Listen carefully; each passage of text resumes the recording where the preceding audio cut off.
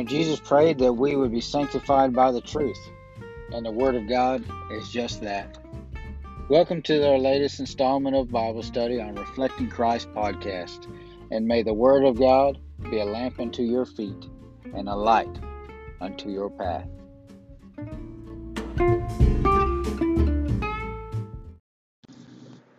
How about a psalm? Psalm 105.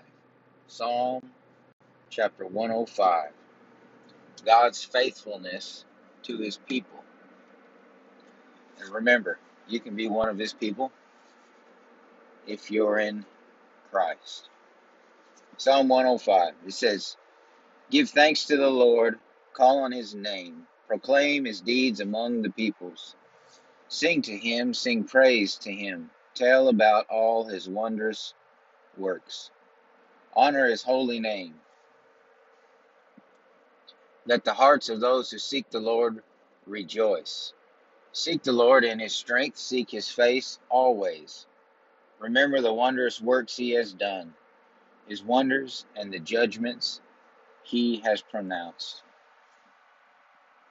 You offspring of Abraham, his servant, Jacob's descendants, his chosen ones. He is the Lord our God. His judgments govern the whole earth.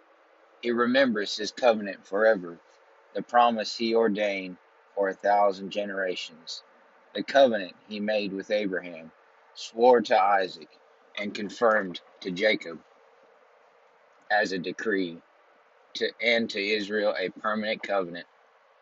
I will give the land of Canaan to you as your inherited portion." These are things that he's promised. He promised to Abraham, Isaac, and Jacob, and confirmed to the sons or to Abraham, and then confirmed to Isaac and confirmed to Jacob. There in Genesis, and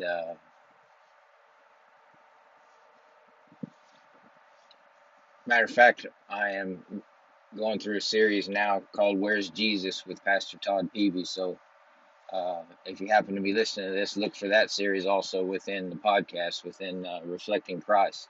It's called "Where's Jesus?"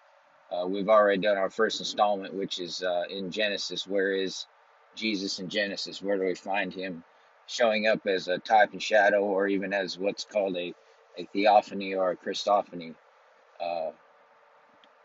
But we've been learning about those things. Matter of fact, the promises that God made to Abraham and confirmed to his son Isaac and to his grandson Jacob. It goes on to say, "When they were few in number, very few indeed, and resident aliens in Canaan, wandering from nation to nation and from one kingdom to another, he allowed no one to oppress them. He rebuked kings on their behalf. Do not touch my anointed ones or harm my prophets. He called down famine against the land and destroyed the entire food supply. He had sent a man ahead of them, Joseph, who was sold as a slave. They hurt his feet with shackles. His neck was put in an iron collar. Until the time his prediction came true, the word of the Lord tested him. The king sent for him and released him, and the ruler of peoples set him free. He made him master of his household, ruler over all his possessions, binding his officials at will and instructing his elders." Remember, Joseph was sold by his own brothers. Of course, Joseph is a great type and shadow of the Lord Jesus in the Old Testament. Betrayed by his own brothers, sold into slavery, or sold for 20 pieces of silver, and then cast into prison once he got to Egypt, and then was brought back out of prison by the ruler there, the Pharaoh, and made to be second in command over all that land. And basically he had gone into that land ahead of his brothers and family to preserve life, to preserve them, because of the famine that was in the land. And anyway, it's a great read. Then Israel went to Egypt, it says. Jacob lived as an alien in the land of Ham. The Lord made his people very fruitful. He made them more numerous than their foes, whose hearts he turned to hate his people and to deal deceptively with his servants. He sent Moses his servant and Aaron, whom he had chosen. They performed his miracles, or his miraculous signs among them, and wonders in the land of Ham. He sent darkness, and it became dark. For did they not defy his commands? That is, the Egyptians. He turned their water into blood and caused their fish to die. The land was overrun with frogs, even in their royal chambers. He spoke, and insects came, gnats throughout their country. He gave them hail for rain and lightning throughout their land. He struck their vines and fig trees and shattered the trees of their territory. He spoke, and locusts came, young locusts without number. They devoured all the vegetation in their land and consumed the produce of their land. He struck all the firstborn in their land, all their first progeny. Then he brought Israel out with silver and gold, and no one among his tribes stumbled. Egypt was glad when they left, for the dread of Israel had fallen on them. He spread a cloud as a covering and gave a fire to light up the night. They asked, and he brought quail and satisfied them with bread from heaven. He opened a rock, and water gushed out. It flowed like a stream in the desert. For he remembered his holy promise to Abraham his servant. He brought his people out with rejoicing, his chosen ones with shouts of joy. He gave them the lands of the nations, and they inherited what other peoples had worked for. All this happened so that they might keep his statutes and obey his instructions. Hallelujah. You see how faithful God is to those who call upon his name, to those whom he calls his own. And that psalm, of course, gives us a historical account of how God dealt and took care of the nation of Israel. And ultimately, from there came the Lord Jesus himself, through the nation of Israel, through that lineage. God entered into humanity. Didn't stop being God, but he became a man. Through that line and lineage of Judah, which came straight down all the way, of course, from Adam through Noah.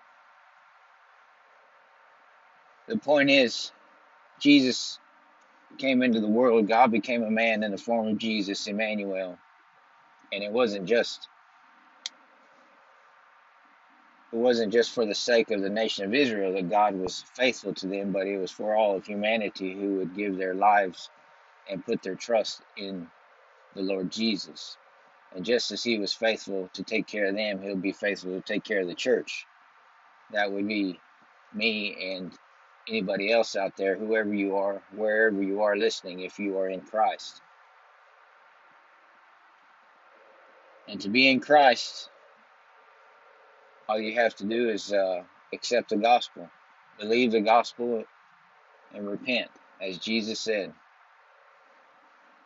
The gospel is just that God became a man, lived perfectly, died on the cross in your place for your sin, was punished by the Father under the wrath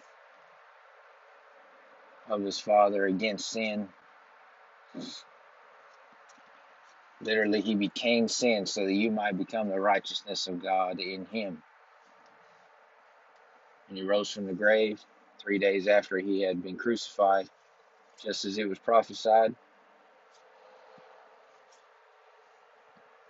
And you put your trust in that, in the finished work of Jesus Christ. You can be in him. And God will not forsake us. He'll never leave us nor forsake us. He'll always come to us, just as Jesus said he would. and never leave us as orphans. And I pray that you're in Him.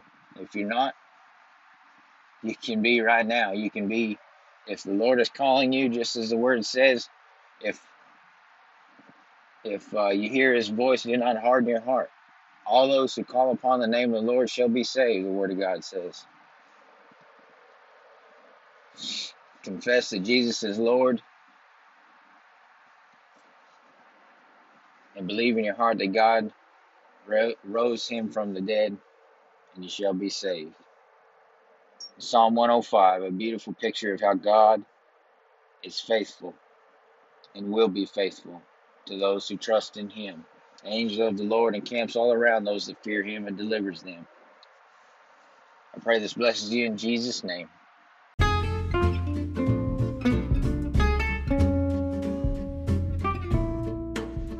Well, there you have it, folks. Another installment of God's Holy Word. Again, if you want to catch us on Facebook, you can find us at Reflecting Christ Podcast.